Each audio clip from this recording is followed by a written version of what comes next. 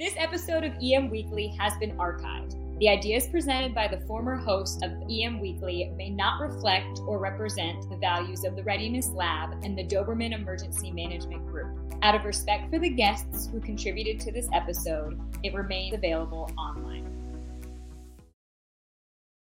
EM Weekly starting right now, bringing emergency managers from around the world together to learn, share and collaborate.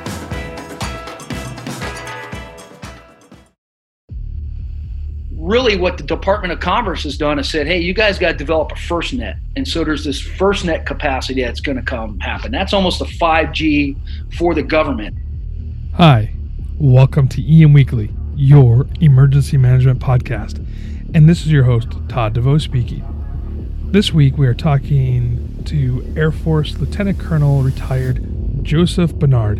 And he rose from the ranks of just enlisted guy in the Army to commanding a pararescue program in the Air Force called PJs. Joe and I are discussing leadership in emergency management using some of the principles of what the PJs use. And I think the insights that Joe gives are amazing, and it's going to change your paradigm on what leadership is. Now on to the interview.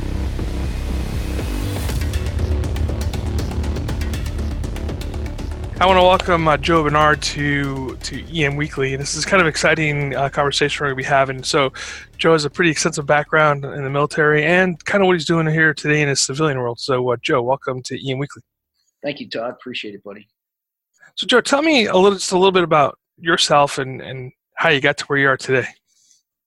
Yeah, so I'm a 54-year-old guy who's running a wireless construction company. But as 18, I joined the Army. I was in the 82nd Airborne for several years, both in the station stateside and over in Vicenza, Italy. Then I got out and was a lifeguard in South Florida for a while in beaches and parks.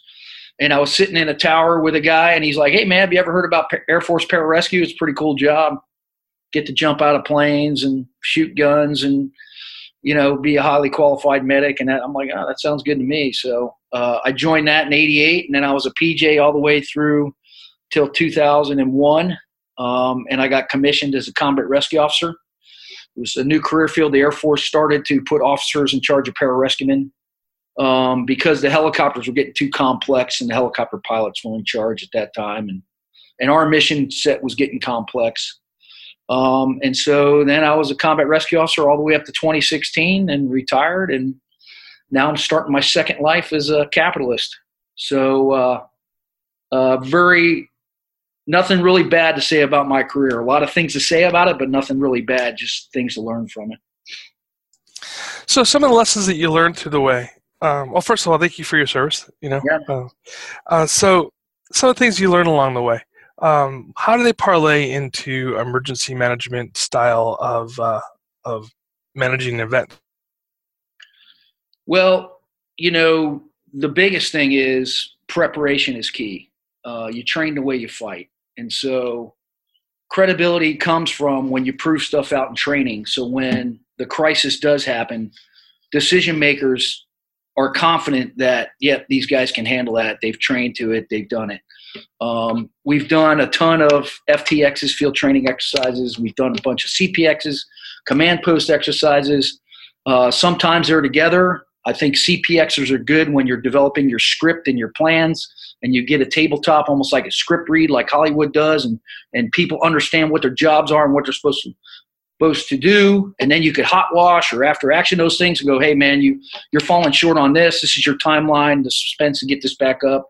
And then you go out and sort of FTX what the sort of CPX develops. Another good training aspect of what we did, we used to do part task training versus full mission profile. Part task training may be just the jump portion of a full mission profile. So we would jump, get good at jumping, and then we could add that to the full mission profile where we jump, we have a land movement, we have patient, we have some sort of contact with the enemy, then we would have some sort of movement again, then extraction, and definitive medical treatment on the way back. So all those could be separate part task trainers that you put together. So if you just try to do full mission profiles the whole time or FTXs and you don't do a CPX or a part task training, then you're sort of not getting that advanced skill level that you need in all those different parts. And it's way more manageable too, because these crises are big, nasty animals, as all your community knows. And so the only way to handle a big, nasty animal is to compartmentalize it out and just sort of deliberately, methodically, calmly solve the problems as they come up. One of the things I notice sometimes when we do training here, county-wide trainings, large-scale trainings like this, especially if they're full functional exercises, is that the field guys, number one, feel it's a waste of their time because they don't really, and so I think it's our fault on design of the exercise, but they don't feel like they're getting anything. And I remember a few years ago, we're having this thing called the Golden Guardian exercise, which happened here. We did in Anaheim where a terrorist event happened. They blew up a train as part of the exercise. And so we had all these assets sitting at the parking lot over at Anaheim Stadium where the Angels play baseball. And the majority of the coppers were just sitting in their car waiting to do something. And then they got to drive around a little bit, and then they went home. I was talking to the guys. I said, this was the biggest waste of our time. We did absolutely nothing. Now, they got paid overtime, so I guess it wasn't that big of a complaint. But they were still just saying it's a waste of our time. Why do we do these things? How can we take, using like the military model, how can we take some of those concepts and put them in here into the civilian model, into the responders doing good quality training for them? Yeah, so our FTX has evolved over a planning life cycle. And so there will be several planning sessions throughout the year. If you have an annual exercise, the key players have got to be there 9 months out when that planning session's going on. And then you have to have a proper white cell that oversees the exercise, that keeps the exercise going. And so, you got red, blue, and green forces, but that white cell sort of controls. And so you don't want anything to stagnate. And so really it comes down to the planning cycle and the competency of the people running those meetings. Like these meetings shouldn't be boondoggles. They should be serious stuff. There should be time on target. Here we are. We're starting at this time. This is the agenda of what we're going through. This is what we're handling. These are the key players. This is the problem that we're presenting. This is how we think they should solve it. Several courses of action associated with that. We have a military decision-making process, which has a significant mission analysis portion associated with that MDMP that sort of structures us and sort of how we do this. So, you got to take this stuff serious. So shame on sort of who planned those cops to sort of be there that sort of had them sitting around, because you really don't want anybody sitting around. Everybody should get something out of the exercise. Now, then, also, I'll say shame on those cops individually for saying, okay, man, they didn't plan it right. You could do two things. You could sit around and bitch, or you could sit around and get the most out of it type of training that you're doing. And so just like negative atmosphere is contagious, so is a positive atmosphere that you sort of get out and go and do that stuff. So, you got to hold yourself individually accountable to make sure that this stuff goes on. And then you better show up to that after action and go A, B, C, and D. This is who, what, where, when, why. This could have been done better, and that after action, then there's got to be a follow-up in the next planning cycle of everything that went wrong, so the next exercise is better. It's it's complex stuff, man. Once a big dynamic happens to people's lives, active shooter, some sort of natural disaster, whatever it may be, man, people's worlds are rocked. And so this community is set up to unrock those people's worlds. We're supposed, there's not supposed to be no delay or, man, I can't believe this happened or any of that. You're supposed to know what to do and sort of go into it. So the system has to be accountable and the individuals have to be accountable. Yeah, one of the things I noticed too when we do after-action reports, especially after training, it's a lot of people sitting around patting each other on the back saying how great of a job we did. And there's not a lot of negative stuff being said. When I say negative, I'm not talking about nitpicking on things, talking about critical thinking of what's going on specifically with that event and how can we do things better. And we don't get a lot of that. And, one time I wrote an after-action report, went in and had recommendations on how to fix things. And I was told to take it out because they're like, hey, we can't put this in there because if it's in there, we have to fix it. I'm like, yeah, that's the whole purpose of this thing. But sometimes the brass doesn't want to hear that. What can we do you think to make our after action meetings more productive and to really pull out those things that we need to change? Man, you know, if you want to grow, you only grow from what you did wrong, honestly, not from what you did right. When I was a pararescue trainee back in the late 80s, the instructors would say, we're going to critique the 8% you guys did wrong, not the 92% you did right. And if you guys have an issue with that, this isn't the job for you. Because there is a ton of stuff you guys got to know, and you guys have to know it at a pretty advanced level. And the only way to understand that is this constant debrief. Fighter pilots sort of do the same thing. You know, people can go on YouTube and watch a debrief from the Blue Angels or the Thunderbirds, and they don't sit there and talk about how great the crowd over Fort Lauderdale was and how turquoise the water. They talk about, man, you were 2 feet off here and you should have been 2 knots faster, and what happened there, what were you thinking? And that's how you grow. And so if the culture of an organization, municipality, whatever, is not that we're not growing from this and we need to know what's going on wrong, then, you know, next thing you know, you're just going to have a powder puff atmosphere that is not going to solve anything with these crises. You know, the FD, the PD, you know, those are all serious gigs, and how they morph together and the complexity of the communications and where they stop and start and responsibility is who's doing what with supporting agencies. You have got to talk about all that stuff, and you have to call it out. Now, you know, you're not a DICK as you're calling it out. You know, you got to be proper about how you call that stuff out. Compassion and accountability aren't opposing, but if you just have one or the other, then you don't have the full picture. That's so true. No, that is so true. And you're absolutely right. There are certain nuances in how to get the information across to people, how to make positive changes without coming across as being that. So moving on. So here we go. We go through some training exercises, you know, and then we're looking to make some changes. Now, for us on the civilian side of the world, you know, bringing things to our city councils or to the city managers or to the mayors or whatever your reporting structure is, we have to do a good job of selling, if you will, cost-benefit analysis, if you will. How do we present this information that we find, say, to the upper echelon of command to be able to get the support and the money that we need to make things work properly? Yeah, you got to build wins, and those wins come through training. I mean, you know, Pararescue had to do it in Vietnam as we were rescuing down pilots. We had to do it humanitarian until 9/11 happened. And then we had to do it as we picked up, you know, Marines and Army guys, the heinousness of IEDs blowing people up and all that stuff. So you just sort of build on wins and you always sort of grow. So all those operations I just talked about, we had, you know, 100 times more training events, part task trainers and full mission profiles, CPXs and FTXs, both with ourselves in the joint world with other services and our coalition partners. You just build these wins. And it's no different for a municipality, whether it's in Iowa or South Florida. They're building wins. There's a reason why FEMA now selects certain teams, you know, to go out and sort of do national stuff for them because they built wins locally on how they responded. Like, you know, I was stationed at Homestead for Andrew. Nasty storm. And Miami Metro-Dade handled it right. Their affected FD and PD, they didn't work. They got sent home. They had memorandums of understanding and agreement and support from Tampa and Jacksonville and Atlanta. And Air Force actually flew life flight for Metro-Dade while their helicopters were down. And we had joint or partner paramedics on from all over that. And the guys were going and putting blue roofs on their houses and stuff like that. And then a couple weeks later, then they came back to work. And so you got to have that proper planning.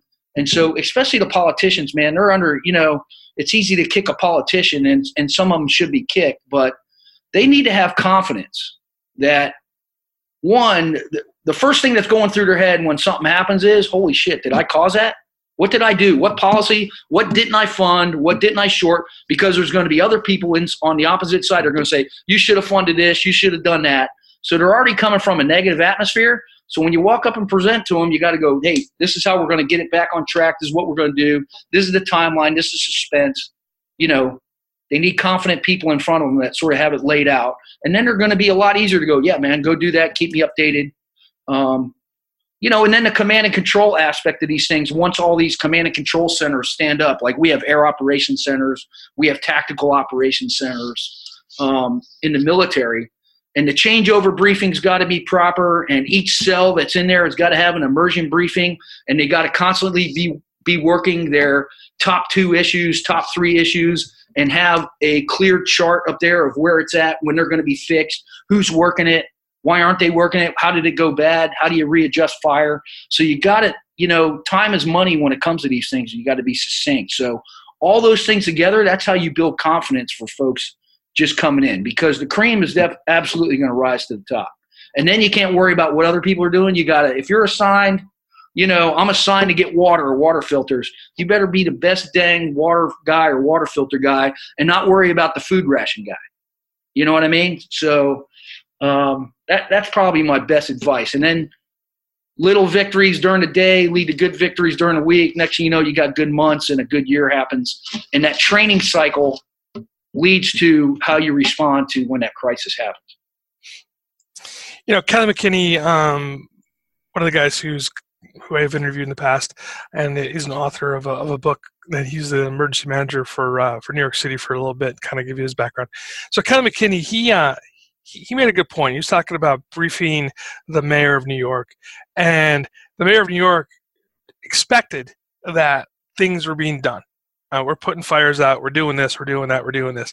What he was looking for at the time was what wasn't being done or what needed to be done that they're behind the 8 ball on. And I think that's one of the things that we have to do as emergency managers is have a really good understanding of the situation report.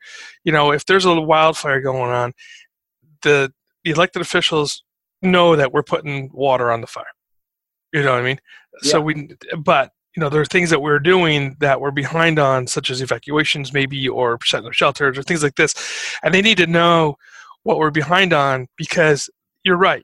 They're the ones that are going to be facing the news media. They're the ones that are going to, at the end of the day, are going to be facing the scrutiny, and potentially could be losing their job over mismanagement of that event. So I think we do have to give them a little bit of slack when we go in to give a briefing. But I think we have to have a good situation report, and understanding where we stand, and not be afraid to tell them, hey, we're doing good here.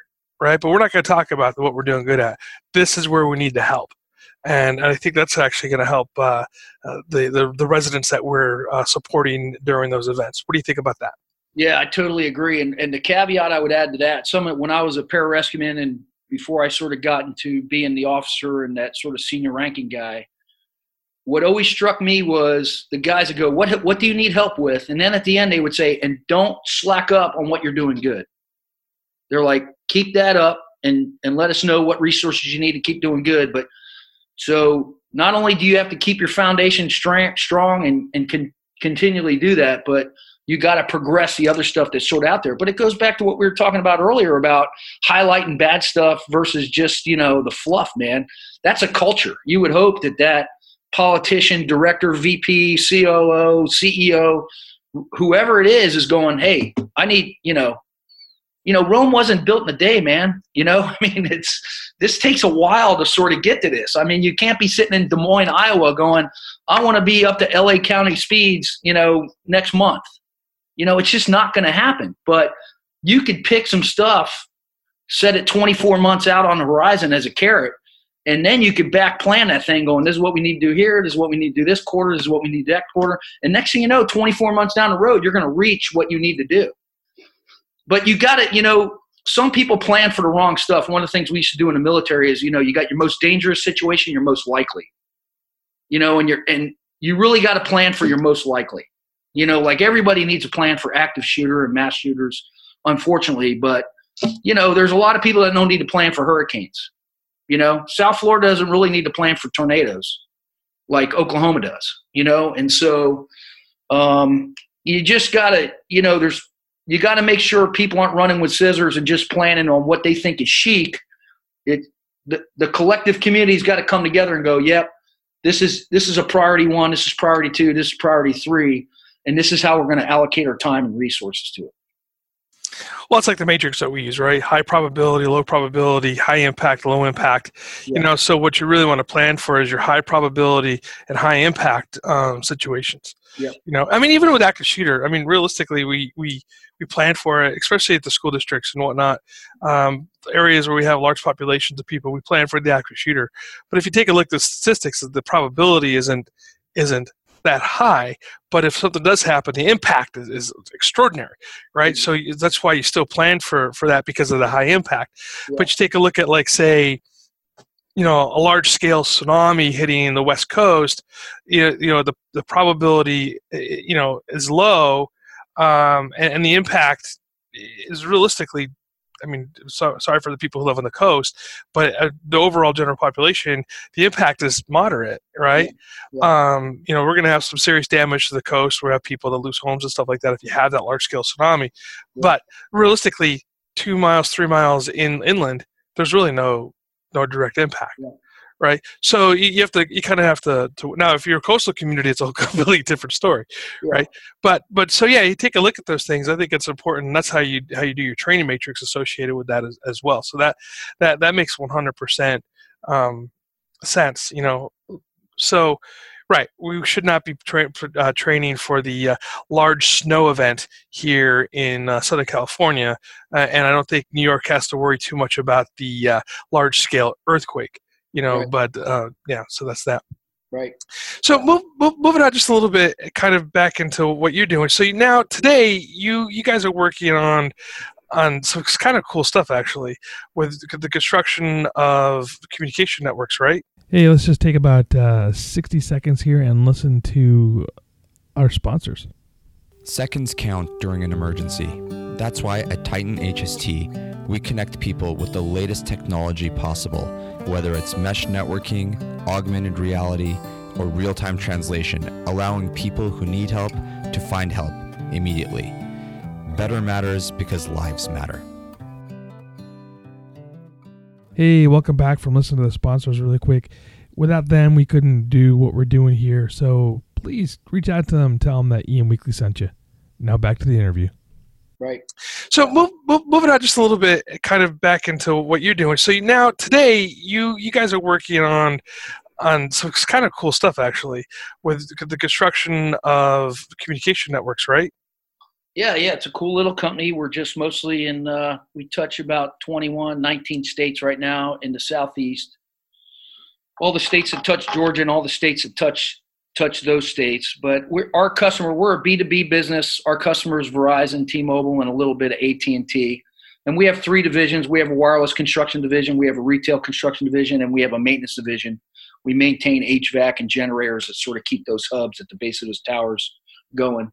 In the wireless construction division, that's the biggest excitement because everybody's transitioning from 4G to 5G. And that includes these little small cells are going to be out there. And so the wireless infrastructure, really cellular data, is becoming the fourth utility. You can't do without power. You can't do without water. You can't do without somebody removing your trash.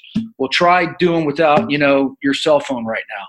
And so the capacity demand is just going through the roof. And then in fact, it's not scaring folks, but it's like, whoa, how are we going to handle all this? And so things are going to fiber optic. If you think about speed of light versus coaxial, light versus RF spectrum, how much data it can handle, how fast it can go, and what you can process.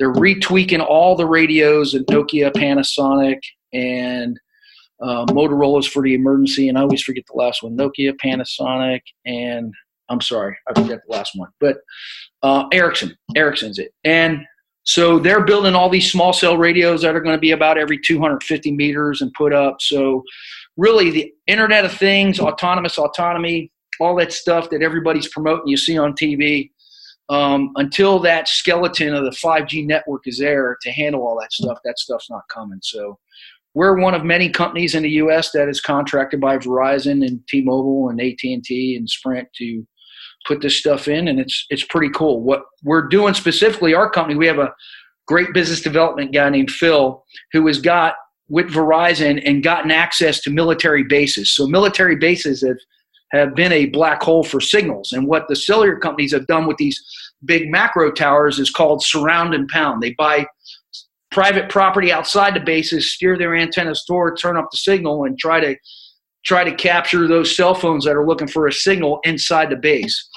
Well, in the military, it's actually become a detriment to operational mission. They have bought electronic checklists that don't work on the flight line. The command posts for the security forces or military police on the bases, when they're running an exercise or an actual live event of an active shooter, and they blast out a text message, only a third or a fifth of those go out because how bad the capacity is on the base to handle all that. So now that all these small cells are coming in, we have to gain base access, and our guys have cracked the code on now putting all these things on bases. So those large military installations, there's 200 of them across the U.S., can have the same capacity as off-base does, and will have. So let's talk about the 5G network for just a couple of seconds here. So I keep hearing about 5G. I know LA City has some areas, and they're using some, I think their public safety and public works have 5G capable tools. Let me rephrase it. How big of a game changer is 5G going to be for public safety? Well, if you look at all the after-action reports, and there's true after-action reports of all these different stuff, the communication was way down. And so really what the Department of Commerce has done is said, hey, you guys got to develop a FirstNet. And so there's this FirstNet capacity that's going to happen. That's almost a 5G for the government. So we're not laying the government on the same civilian network that's out there. Now they can sort of cross over and sort of support each other, which is good. But so they're addressing two different issues. 5G is 1 through 4G combined, to be honest with you. All the guts of the macro towers have to be changed out. All the radios, all the antennas, it's just all new technology that is happening. And then all these little small cells are going to help with the latency of the signals that are out there. So it's just sort of faster data. And so, faster is better. You don't like seeing that little spin deal happen. So I think the biggest thing for the government and EM is that FirstNet that's happening. And the Department of Commerce is overseeing that. There's some great videos on YouTube that the FCC chairman has talked about where, urban areas that don't have, there's more cell phones than landlines now, but yet cell phones don't work. And so we're having people that are having strokes and heart attacks and injuries that in the past used to survive that have passed away because of how long it took EMS to get there. So I think they're, from a government standpoint of what we're seeing, and we have a couple lobbyist groups in D.C. That feed us information, and we pay to sort of feed the community information on business that we're trying to do. There's good progress associated with this. This is probably something that both parties can agree on, that phones are important, utilities are important, and it's sort of a foundation. It's at the bottom of Maslow's hierarchy of needs now. One of the things with cell specifically compared to landline is that with landline, for reverse 911, I hate using that term, but mass notification, we could actually get the data from AT&T or Verizon or whoever else is your landline carrier in the area, put that in the system, and we can push notification to your landlines. However, and if I think it's currently the same way, and if I'm wrong, please somebody chime in and correct me, that we can't do the same with cell phones. That with a cell phone, we have to have an opt-in for your mass notification systems. And that's been causing some issues. And you take a look at what happened with in Butte County, where the Paradise where the camp fire was. Yeah. With some of the communication issues that were up there. UC Davis had an issue where they pushed out 70,000 messages and like 20,000 got through. There's all these issues associated with the mass notification systems, and I think a lot of it has to do with going back to number one, the speed of the cell towers, and number two, people not understanding how important it is to opt in to get these messages. Again, what can we do to partner with the carrier groups to to ensure that we have better mass notification to our cell phone carriers? Holders? Well, I think it's just about communication. I would invite them to the debriefs after these things happen.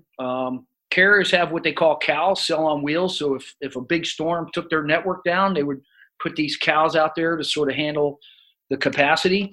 Now, really what you're talking about bounces in between privacy issues and sort of, general public knowledge and need and care. And so, there's a lot of people out there that don't trust the government in different aspects to do stuff. And so if they're savvy and know how to use their phone and they don't want mass communications, that's sort of that type of deal. That's as far as the details and the engineering of sort of how it works and the capacity, really all I know is what they're battling is latency, and latency is just slow speed. And so they're just trying to speed up. The faster things go and get out of the network, out of the pipe, the more stuff you could put in there. And so the more people you can notify. So from a strategic level, that's really what they're trying to handle right there. The privacy issue is always going to be, the Google CEO was briefing Congress, and that's a neat YouTube video that people should look at. And, you got these old archaic people that are used to not even sending emails when they turn 50, just like our grandparents are, and they're asking this guy some pretty incompetent questions. And then 2, he's given some pretty detailed answers trying to be kind to them, and they weren't grasping it. So I think as generations age and we become more tech savvy and more, then I think it'll all wash out, to be honest with you. I'm a pretty optimistic dude that all this stuff will sort of watch out, and it's up to grandkids and kids to sort of look out for the grandparents if they're not tech savvy. And I think we're already doing that, Yeah, we are. It's funny you say that because a couple years ago I bought my mother-in-law an Apple iPhone, and she hated it. She couldn't stand it. She didn't know how to work it. Couldn't figure it out. Right. And then my daughter, who's little, she could figure out how to do all the stuff, and she'd say, "Grandma, no, this is the way you have to do it." Yeah. So I ended up having to go back and buy my mother-in-law a flip phone this year for Christmas because she was not happy with the iPhone. But yeah, I think you're right. I think once we have generations understanding how to use it, like I said, my daughter, she's grown up. She understands how to use technology like crazy, and I think it's just going to be they're gonna rule the world at this point with that. Man, what we have to do to that generation though is we have to love them through it. We don't criticize them and go, "Man, you're archaic." Even though I just used the word archaic earlier, I meant that with kindness and love and a jokingly. Like I got an aunt. Every time I talk to her, she thinks we have to get off the phone quick because it's costing me money to call her. I pay for my dad's cell phone bill. He's like, "I don't want to use up all your data." I'm like, "Dad, I'll pay for unlimited data. Surf the web all you want, text whoever you want, but they're still – so you just love them through it, man. If you got to say it to them 87, 100 times, it is what it is. And you just don't – because we are going so fast in life and all that, slowing down and breathing in crisis situations at the slow is smooth, smooth is fast. Right. All those things are great mantras for life, man. They really are, dude. They are. Yeah. They really are. Hey, so with the new 5G and what you guys are doing with the cell towers and stuff like this, now I've been reading some things, and I know that the driverless cars want to rely upon that network. Is this something that we're going to see, become more commercially viable in the next, say, 10, 15 years, or are we still far off on using those technology? It's tough to say because we're at the beginning of putting in the small cell network, and the carriers want it in like yesterday. And so as tower guys who used to just work on the big macro towers, as we get better and better putting in the small cells, you got to have fiber there, you got to have power there, you got to have a pole. You got to test it. You got to turn over. There's engineering associated with the rating of the pole. There's some real estate that's got to go along the easement of all these municipalities. And now that happens, it's sort of an 8 milestone process that they evaluate us on. But as the teams get better in putting these things in, then, that's the skeleton for whatever is going to be hung on there. And so, I'm a fan of Tesla. I'm a fan of SpaceX. I'm a fan of all the stuff that Detroit's doing and the big, there's a ton of different companies out there. I just don't want to focus in on Musk and what he's doing. But I believe in what these guys are doing. And if you give them the right, it's just almost like building the train before the train tracks. Where's it going to go? So once you get that train track out there, and this 5G network is going to be a viable train track for all that IoT and autonomous and autonomy, it's almost like a DAS system in a building. Like if you had robotics in Amazon has robots and they have a DAS system, a distributed antenna system that is controlling all the signals of all that stuff. Well, we're talking about putting a DAS system across the United States, just not in a building.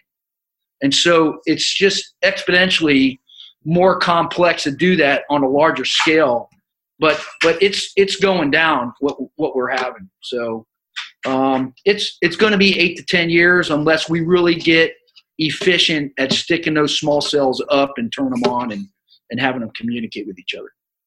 Right now, the slowdown is Ericsson, Panasonic, Nokia. They're behind a little bit on building all the radios that are needed. And so once the carriers get those radios and they give them to companies like ours that install these things, they're going to start going across the U.S. We are going to have – it's funny. We've seen videos on people like, I need better signal. I need better signal. You hang a small cell outside your house. They're like, take that thing down. It's an eyesore. So there's a little bit of people like, man, careful what you wish for. You're going to get. So that's funny. Yeah, it is. It's kind of funny. Yeah. Oh man. Okay, so we're getting here to the end. Real quick, if somebody wanted to get in touch with you, how could they find you?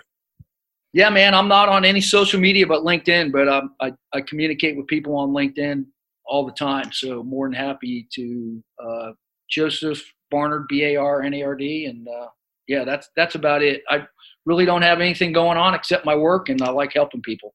If there's any, I stay close to veterans and military issues.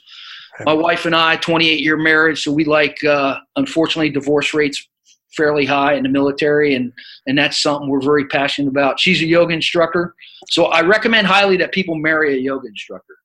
If you want to have a good life, marry a yoga instructor. So she's a winner. And one of the things we like doing is sort of helping young people just sort of get through all the trials. And, I had a bunch of deployments, a lot of time away. And she had to handle a lot of stuff that I should have been there to handle. And sort of so how we got through that without tension towards each other and things of that nature. That's sort of what we're passionate about and what we'll try to do moving forward after we make some money here. Well, congratulations on 28 years. That's a great, especially military marriage. That's for those of us that were in the military. It's a hard life for the spouses. So yeah, it sure is. They sacrifice more than It's almost like people out there think about if they have no association with the military whatsoever. Think about watching your kids do something, and you're more worried for your kids than you are yourself. So the military members, you know this, Todd. You're deployed. Your spouse was back there worrying more than what you were when you were out doing whatever you were doing. When I was outside the wire doing my stuff, I wasn't worried about myself, but they're back there just sort of worrying, and it takes a special person to support a military member for sure. Yeah, every odd ring of the phone, if in the middle of the night, gets them their heart, or any knock on the door when they're not expecting somebody, gets their heart racing. So, yeah. Oh man. All right. Well, what last question? Or the toughest question, I should say. What book or publication do you recommend to somebody in the field of emergency management? So I read so much for work that I am not a leisure reader at all. So what I have gotten into is podcasts. I think Joe Rogan has an amazing podcast. I think Andy Stump's a former Navy SEAL. If you're a young guy and you don't listen to Andy Stump's Cleared Hot, you're wrong. For business, I listen to A16Z. They're a venture capital firm out of Silicon Valley. Andreessen Horowitz, that's why it's A16Z. They have tons of different podcasts on business information, startups, all the aspects of P&Ls, AP, AR, HR, logistics, all the stuff that sort of, how businesses need to run. So I'm just a podcast fiend, to be honest with you. And so if I do read something for leisure, it's like a Hemingway. It's sort of like just an escape, because I read so much for work on technical stuff. So sorry to cop out on you there, but hopefully I provide a good avenue out. No, man, that's perfect. It's a publication. That's the way I look at it. So anything that's going to help people move forward and learn about what's going on in the world, I think is important. Yeah, man. So if you could talk to all the emergency managers in the world at one time, what would you tell them? I would just tell them to be ready, and to be ready, it's coming, whether you don't know it's going to happen. So you just got to methodically plan. You got to plan, you got to build that skeleton that you could flex off of, and you got to exercise. And I would say if there's somebody coming in late or something like that, don't get frustrated with them. Just get them up to speed in a calm, deliberate manner, because there's enough tension from these events already. You don't want to add to that tension. And then specifically, I would say have 4 complete parts to yourself. You got to have the proper affect. You got to have the proper cognitive smartness of what you're doing. You got to have the proper health, and you got to have the proper practice. And probably the only thing we didn't touch on in this thing is health, but health is so important. You don't work out for yourself. You work out so you can support others and make good decisions and all that type of stuff. So it's way beyond fitness. And so you got to have those 4 corners of clarity in order to have a good center moving forward. That's so true. I just, after being off the bandwagon for a little bit because of an injury, I'm getting back into to working out. And I'll tell you something, doing that, I feel so much better about myself in the morning and being able to spend more time and energy with my kids. And that's the important part right there. Getting back to my fighting shape, as I say. All right, well, Joe, thank you so much for being here. Looking forward to still staying connected with you, and maybe sometime we'll have you on again. Yeah, man, Todd, anytime you need anything, please let me know. I really appreciate the opportunity to talk to your audience.